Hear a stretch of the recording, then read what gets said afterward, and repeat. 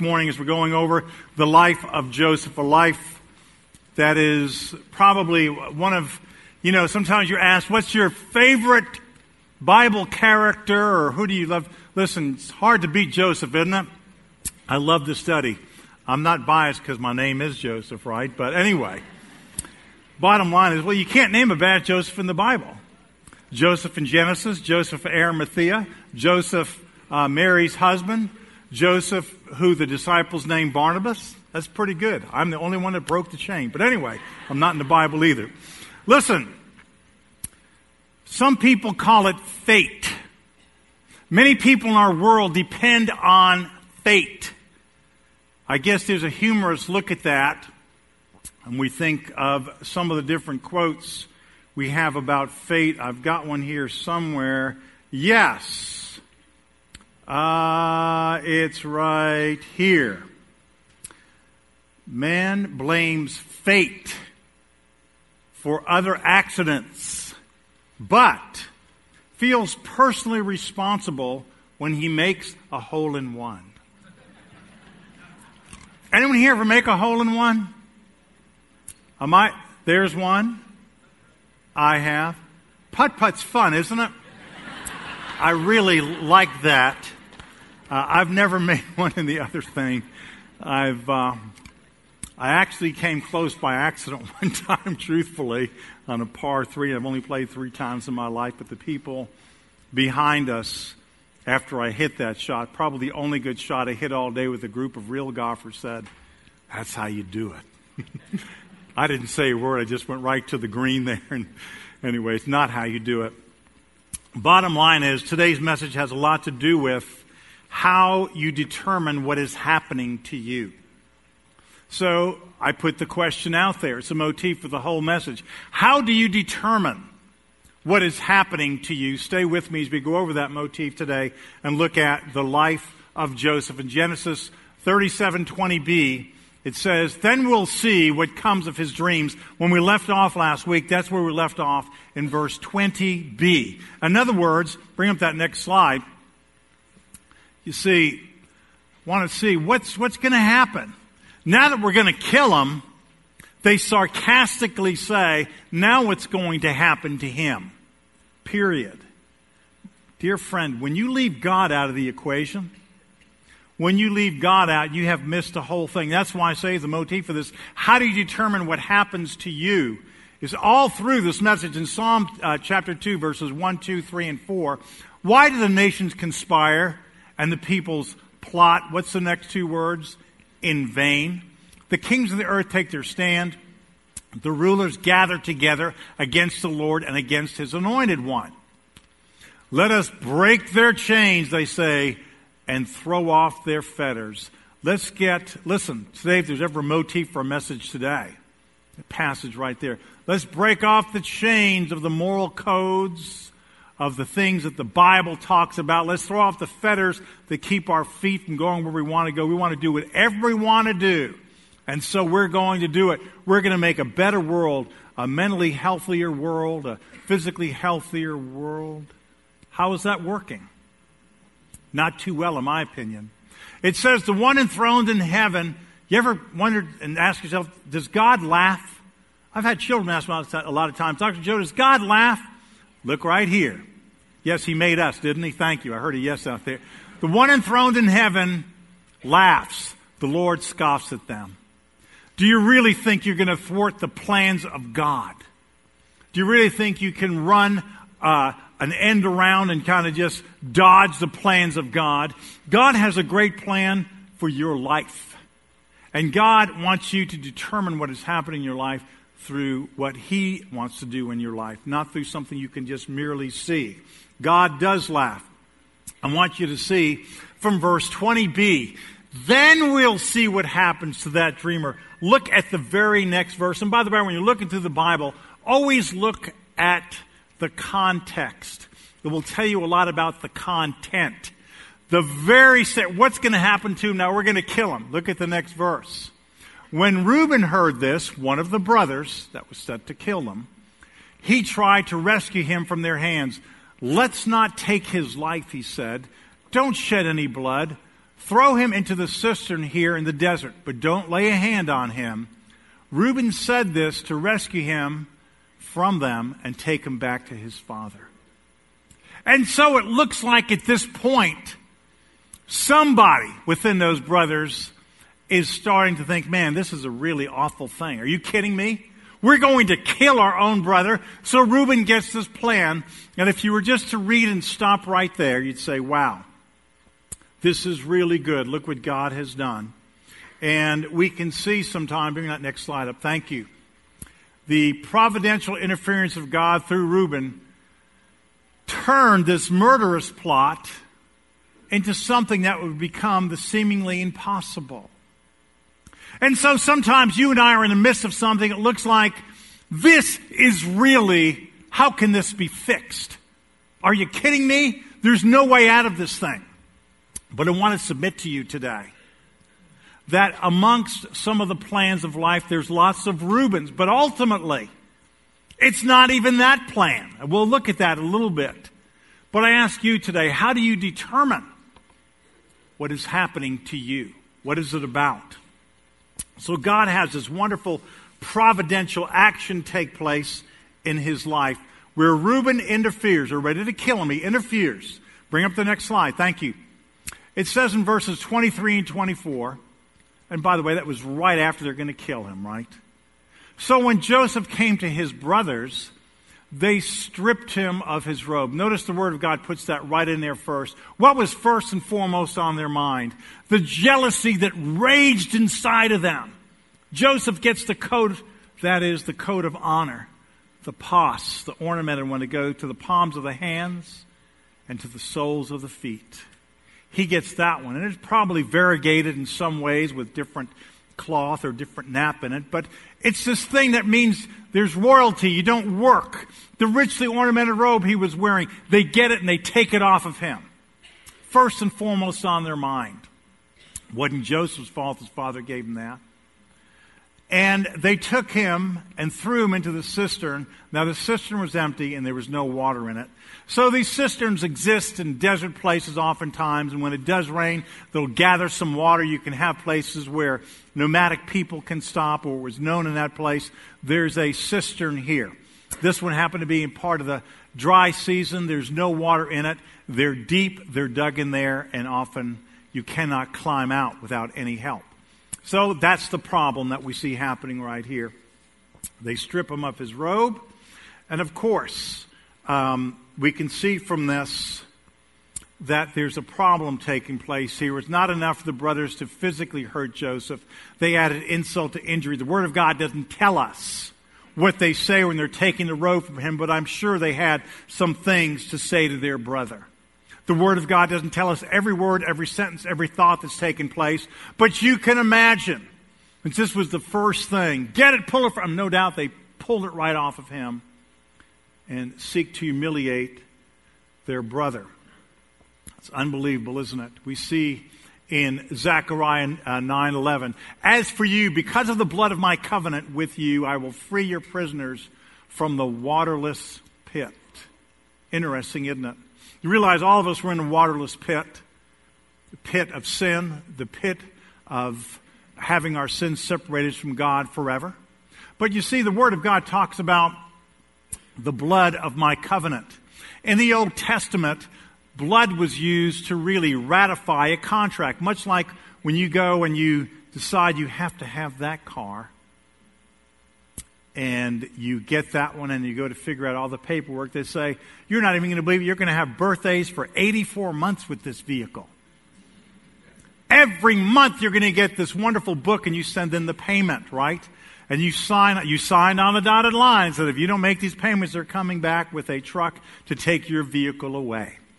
So that's a contract for us, and in that sense. But in the Old Testament, it was a contract by blood. They had this typology all through Jewish history, all through Israel's history. The sacrificial animal was a temporary covering of sin, ratified with this blood.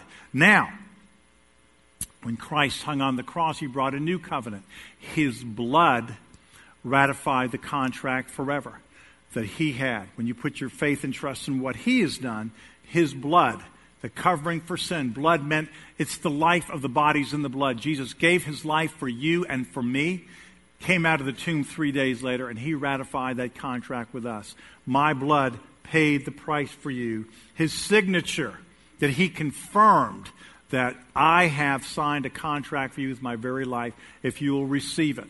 And you ratify the contract on your part by receiving what he has said. Those are the terms. You can't come to heaven on your terms. You can't come to heaven by trying to be a good person and earn your way to heaven.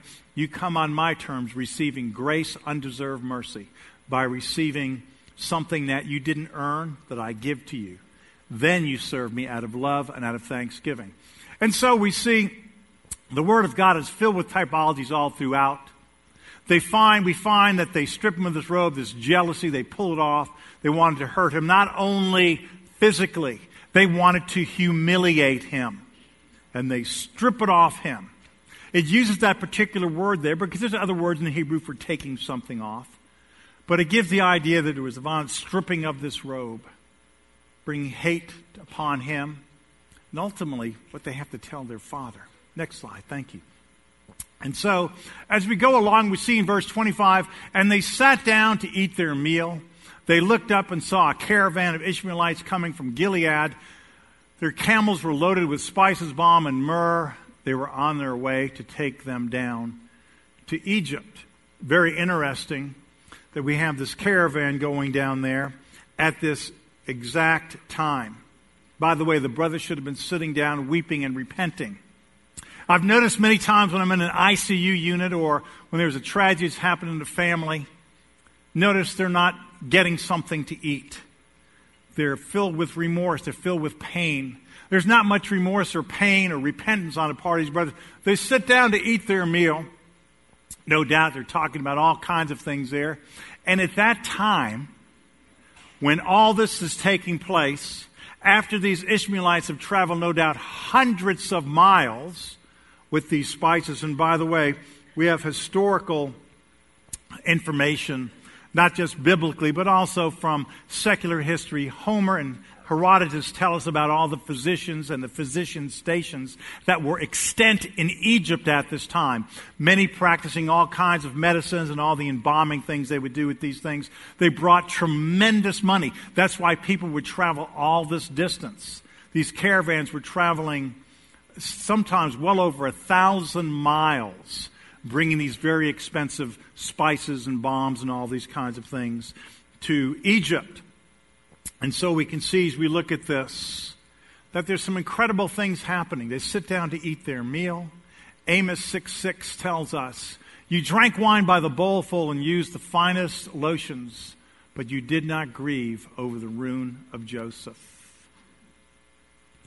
What's missing so many times is grieving over some of our own sinfulness and grieve over what takes place in life. But you see, what prevents that oftentimes is this callousness of sin. What's going to happen to this dreamer now? Now what's going to happen to your dreams? You think you're going to have us bow down to you when you're dead? You think you're going to bow down to us when we throw you in a cistern? And you see, it looks merciful, doesn't it? Don't do it. We don't want to shed his blood. We'll just let you starve and thirst to death inside of that thing. We'll let day and night go by in the blackness of night, let you sit there trying to perhaps even suck on dirt to get something out of it until you die in that cistern. We didn't shed his blood. We made it a lesser sin, you see. It was merciful. No, it wasn't. What a sham. I'm glad, though, that Reuben thinks about this to put him there. But even that plan, it's going to get thwarted, isn't it? Beware of callousness of sin. Beware of it. It'll wear on your hand. It'll wear on your heart and cause you to not give the mercy that's sometimes needed or the thought you need to have it. The Word of God says they looked up and saw a caravan and they were on their way to take them down to Egypt. Impeccable timing. When you think about God's providence, and I ask again the question, how do you determine what is happening to you? At this moment of these people having traveled already, no doubt, hundreds of miles, using animals and foot To meet at this intersection at this exact time is pretty crazy, isn't it? How do you determine what's happening to you? You see, in God's impeccable timing, He brings this caravan there because it looks like, as you're going through this particular narrative, Joseph's going to get killed. And you say, no, they're not going to stab him or murder him that way. They're going to throw him in a cistern, but his brother has a plan. He's going to get rescued. No, he's not. Now the next plan comes up. And so it's true to life, isn't it? It zigs, it zags, it turns. How do you determine what is happening to you? Impeccable timing. God is working in the lives of people with providential timing that's beyond comprehension. Years ago, when I struggled through life and wondered what life was all about, as we do when we get adolescent age, begin to think about it, and you can run and try and find answers to life, and I did. I tried to find them in myself. It brought me temporary happiness, but not lasting happiness. Because any time you go forward to try and fill your life with stuff or fame or whatever that is, at whatever level you're at, it doesn't last, does it? I'll highlight that in a few minutes, even more beyond my life. But I'm just saying, I came to the end of myself. Is this all there is to life? And I remember lying in my bed, and I've shared this before, having been out all night, and just looking out my window in Miami, Florida, saying, is this it? Because if it is, God, I really hate you. Everyone's saying, all right, every religion, every worldview, everyone's saying, what's right? Why'd you leave us down here like this? I hate you, God, and I wish, if you were real, I wish you'd appear so I could smack you and spit in your face. I'm being transparent and honest with you. It was the first real prayer I ever prayed. I had prayed made-up prayers before that. It was the first real prayer, and I meant it. You see, God says you'll seek me and find me when you seek me with all your heart. That means that more than just a drink of water. If you were dying and you needed one glass of water or you wanted truth, you'd say, I'm going to choose truth and die. I want to die with the truth. I live for the truth. What is the truth of the universe? It was 1 week later after I said that prayer, but I stood up and said, God, but if you're real, I want to know you. It was 1 week later to the day that I met some people by impeccable timing on the Miracle Mile in Coral Gables, Florida. You see, my boss called me 3 times that day to go in and get some surveys. My job back then, every single man's dream at college age, was a job interviewing single working girls and give them perfume. Right? Pretty good job, right? Even God was taking care of me even back then, wasn't He? But my boss called, and we used to get surveys. We give them perfume, we give them to people, and they'd sell them different items that, all kinds of silver and china, blah, blah, blah, whatever.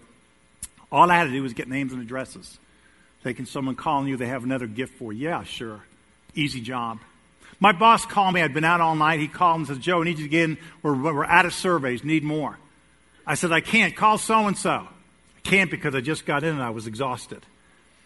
He calls back in 5 minutes. He can't come in. I need you to get in. We need these things. Da, da, da. I said, then call so-and-so. He calls so-and-so. He can't do it. He calls back the 3rd time. He said, you either get those things or you're fired. He said, I'm going.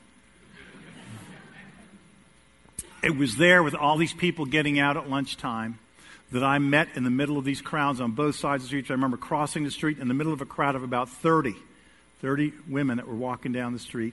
These 2 women I happened to see gave the survey. Then they asked me about my soul after that and stayed their whole lunch hour talking to me about Jesus Christ. It was 1 month later upon that initial conversation and their follow-up in my life. At the University of Miami, hearing some athletes speak, hearing some marine biologists speak about the voracious nature, the historicity of the Bible, all those kinds of things. I went back to my room a month later after attending their evening service, having had the pastor share the plan of salvation, which I shared a few minutes ago, God's grace, receiving the gift of eternal life. I prayed to receive Christ in my bed. The story has way more details to it. I'm telling you, though, in the impeccable timing of God, God's still working today. And He's working out in that parking lot. He's working getting you here today. He's working with you even listening today. Because you have to answer the question, how do you determine what is happening in your life? Is it a hole-in-one because of your personal ability? How do you determine, is it fate or is it God? Is it cooperating with God or not cooperating with God? How do you determine it? Bring up the next slide. It says in verse 26 of Genesis 37, Judah said to his brothers, what will we gain if we kill our brother and cover up his blood? What a great thing to say anytime you're waiting to sin or think about sinning. What will I gain if I do that? I wish David had said that, so does he. Before he cast his eye in the wrong place. When kings go to war, David didn't go. He made a poor choice, cast his eye down on that balcony, and saw one more thing. He already had everything he could want. But you know what he wanted? Just one more thing. One more. Has a man killed. Has a baby with that woman. Do you want to read about depression and hurt and despair? Read what David has to say as a result of that sin. And the child gets taken from him. You want to read about despair and hurt and problems that come out of these issues of poor decisions? Look at Samson. What did he gain? What will I gain? You know what Samson gained? He gained his eyes being gouged out. That's what he gained. Lost a whole lot of ministry. Yes, he went out with a bang, but a whole lot of ministry lost. What did the 10 spies gain? We can't go and take the land. You see, what was their sin past? They were disobeying God. It's the sin of unbelief. One of the worst sins there is, the sin of unbelief. And they lead the people. Their sin leads that and hundreds of thousands of people to die in a scorpion, rock-dried, sandy desert of garbage. What will I gain if I do this thing? Wow. Great thing to ask ourselves. In God's timing, we should ask God, what is it that you want, God? Don't die in some wilderness. Don't bring more hurt on yourself than you can ever imagine. Verses 27 and 28, Word of God goes on. Come, let's sell him to Ishmaelites and not lay our hands on him. After all, he's our brother. How pathetic is that? We'll just sell him into slavery. Right? We won't do this horrible sin. Let's be good guys. We'll only sell our brother to the pagan land into slavery. And by the way, parenthetically, let me say this. And who's going to bow down to a slave?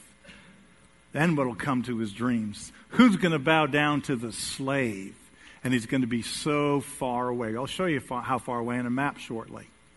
And so, he's our brother, our own flesh and blood. His brothers agreed. So when the Midianite merchants came by, the brothers pulled Joseph out of the cistern and sold him for 20 shekels of silver to Ishmaelites who took him to Egypt. They sold their own flesh and blood. Bring up the next slide. It's interesting when you see some of the analogies. There's some great analogies with Joseph and Jesus Christ, the typology of Joseph. I want you to see. Sold him for 20 shekels of silver. Jesus brought only a little more.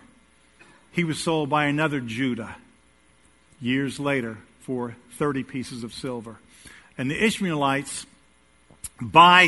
as the brothers traded him and made this deal, and they were probably going back and forth, this much, degree on 20. They couldn't have known the treasure they were carrying into Egypt, could they? They had something so far more valuable than all these very, very expensive spices and things, incredibly. They didn't know the treasure they were carrying because God was in the midst of that treasure. Dear friend, do you realize right now you may be carrying some treasure, you don't know what's going to happen with it? It may look like the slave. It may look like it's not going to amount to anything except a little bit of profit. But God has better plans than that. Some of your children, your grandchildren, the students you're sitting next to, a professor that may be in your university or your high school, a co-worker, a neighbor, you don't know what treasure you're carrying along with you. How do you determine what is happening to you? Do you look with eyes of faith and say, wow, God, I may be carrying some valuable treasure along here. Let me treat everyone that way. I don't know what you're going to do with this person. It looks hopeless. There was a time, I got to tell you, I looked really hopeless to some people witnessing to me. I just told them, listen, God bless you. You're so stupid, I can't even believe it. You know what? I was the one that was stupid. Ishmaelites couldn't have known what they were carrying, but they were carrying incredible treasure all the way to a place where God's providence was working. Never negate God's providence working in your life, even though it looks like this can't be right. This cannot be right. Listen, you want to know how you can know what really good is? You have to know what really bad is, don't you? Trust me.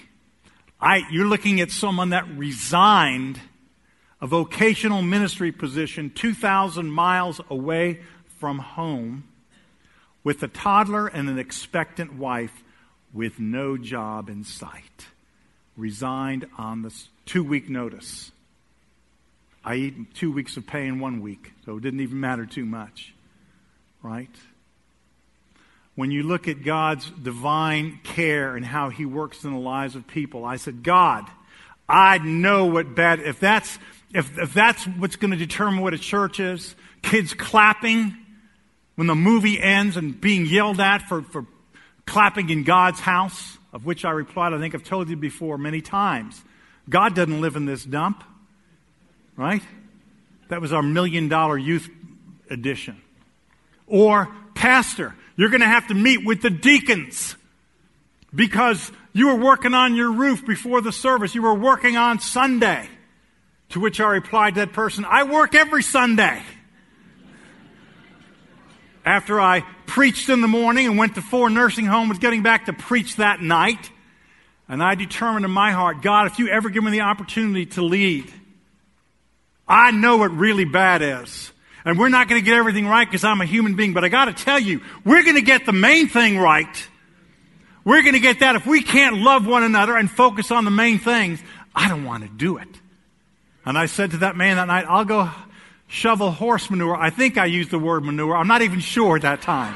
I was mad. I'm not sure what word I used. I'm going to go do that, but I'm not doing this.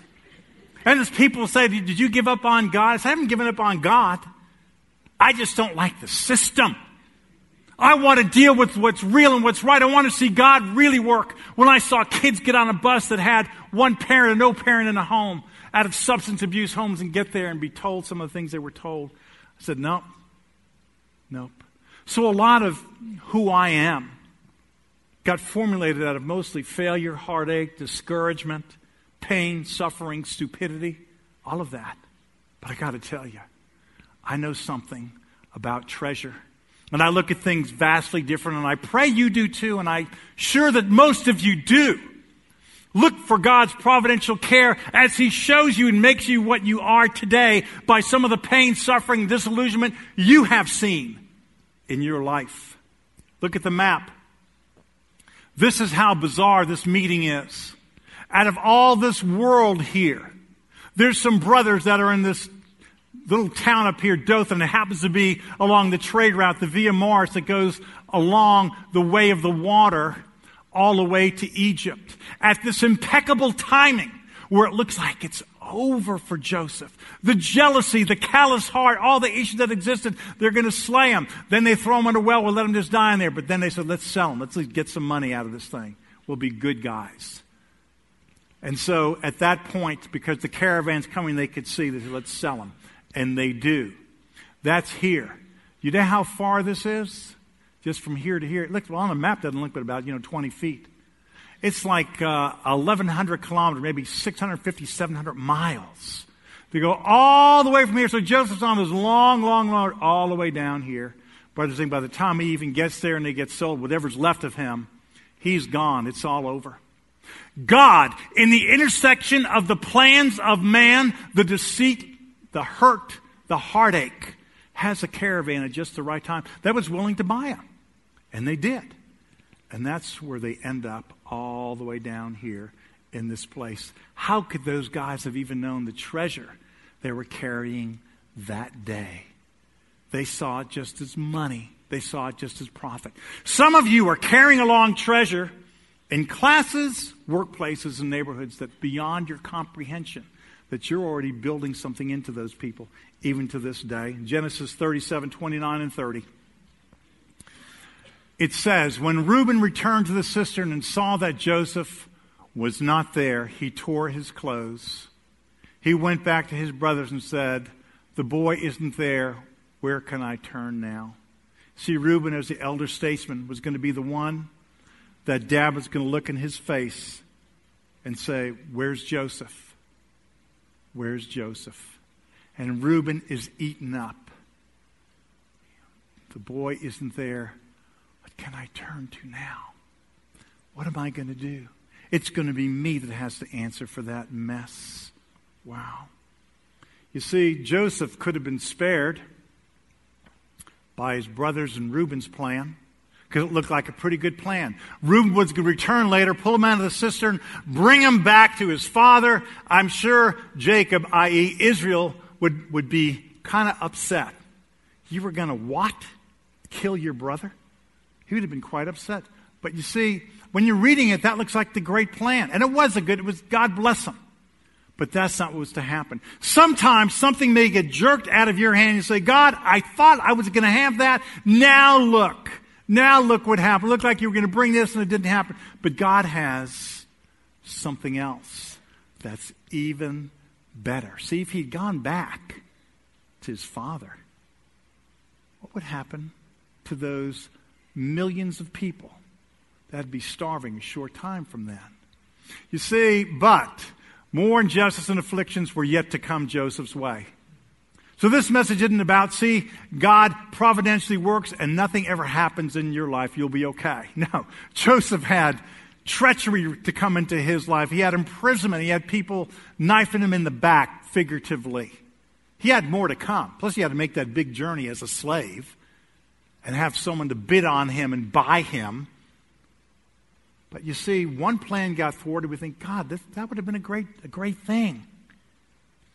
But God, you see, I'm sold. I'm a slave. And this guy will never rule over us. What looks impossible to you? How do you determine right now what's happening to you? This unjust thing. And it may be unjust. God intended to accomplish even greater things. So what I want to say to you is this message comes to a close today. How do you determine what's happening to you? God has some greater things to accomplish than you and I can see. Because his brothers, Joseph himself, the Ishmaelite traders, all the whole history of that, God had some greater things to accomplish, and none of them could see it. But God could. God could see it. God has a way of working that few people can figure that out. Where does that come from? He works in such crazy ways. We don't know. I don't know. And you don't know. But we know he is working. That song, God's working, he's still working. As pastors come forward today, there's an opportunity for you to determine some things, because some of you right now, and I want to minimize what's happening in your life, there's people in this room that are waiting on biopsy results. There's people in this room that have had their heart hurt because a relationship dissolved on them in some way, shape, or form, either marital or dating or friendship. There's people in this room that have lost their job or tried to get one that they thought they would get and didn't get it. The world is filled with all kinds of disappointment. And if you just read it through human eyes, you can become sorely disappointed with God. Where was God? I wanted that class, I didn't get it. I wanted to date him, her. I wanted to be with that person. I wanted that promotion. I wanted this to happen. Why was I born this way? Why does these people are getting in front of me? What's wrong with me? Here's the answer to that. What's right with God?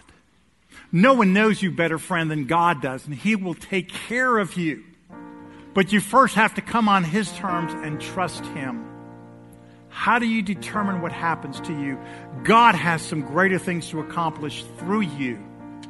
Find rest in it. Embrace what's going on. I'm not saying don't strive for some change where you need that. We all need that. But as you look, make sure you check a jealous heart, a calloused heart. Make sure you ask, what will I gain by this if I try and help God with this? I'm just going to help a little bit. Do and practice due diligence. But if right now you'd like to pray with someone because there's some things in your life that have just been hard to deal with, we want to pray with you. Our deacons or pastors, you come forward. Today, if you don't have a relationship with Jesus Christ, it is God's way through his love and care for you. He loved you more than even you love yourself. Where he came to this earth and bled and died. He took the punishment for my sin and for yours. We're sinners. He took our punishment, bled and died, and rose from the grave 3 days later, and offers eternal life as a gift to receive. Then when you receive that by faith, God says, now serve me out of love and thankfulness and gratitude and reverence for who I am. Not to be saved, but because you are. What a difference between biblical Christianity and religion. And lastly, if you don't have a church home yet, there's a group of people in the Christian Life Center, just the opposite side of this hall, they're meeting for a discovery class. It follows a new members class. If you'd like to come forward today as a candidate for membership, we'd love to receive you. Let that decision be made public. And we have a new members class starting up again pretty soon. Lots of things I've said, but God's already spoken to you. Because something here through the Holy Spirit connected to your heart. And you know it did. And God wants you to pray and do something about it. I'm asking you to stand. Terry's here to lead us. Please don't wait.